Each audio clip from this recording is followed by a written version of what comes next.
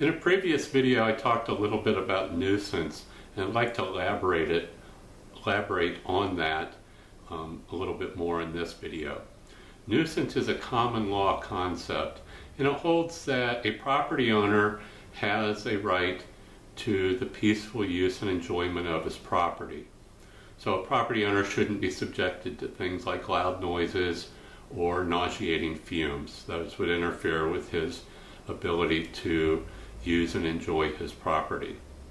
But nuisance is highly contextual. An action that might be a nuisance in one context may not be a nuisance in another context. For example, let's say I grill out on my patio, which I like to do. I maybe smoke a brisket or something. I'm going to generate some smoke, but it's a small amount of smoke and it's probably not going to bother anyone. But let's say I build a bonfire in the middle of my backyard and send plumes of smoke into my neighbor's yard, and he can't use his yard then because of the amount of smoke that I'm sending onto his property. That would be considered a nuisance. But if I build a bonfire in the middle of a 1,000-acre ranch, the smoke's probably not going to bother anyone. So in each of these situations, smoke was generated, but only in one of those situations was it a sufficient amount of smoke to really interfere with a neighbor's use of his property.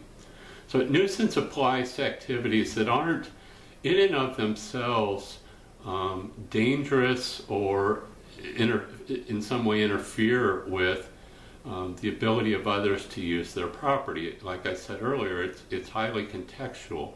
In one context, an activity may be regarded as a nuisance, and in other contexts, it may not be.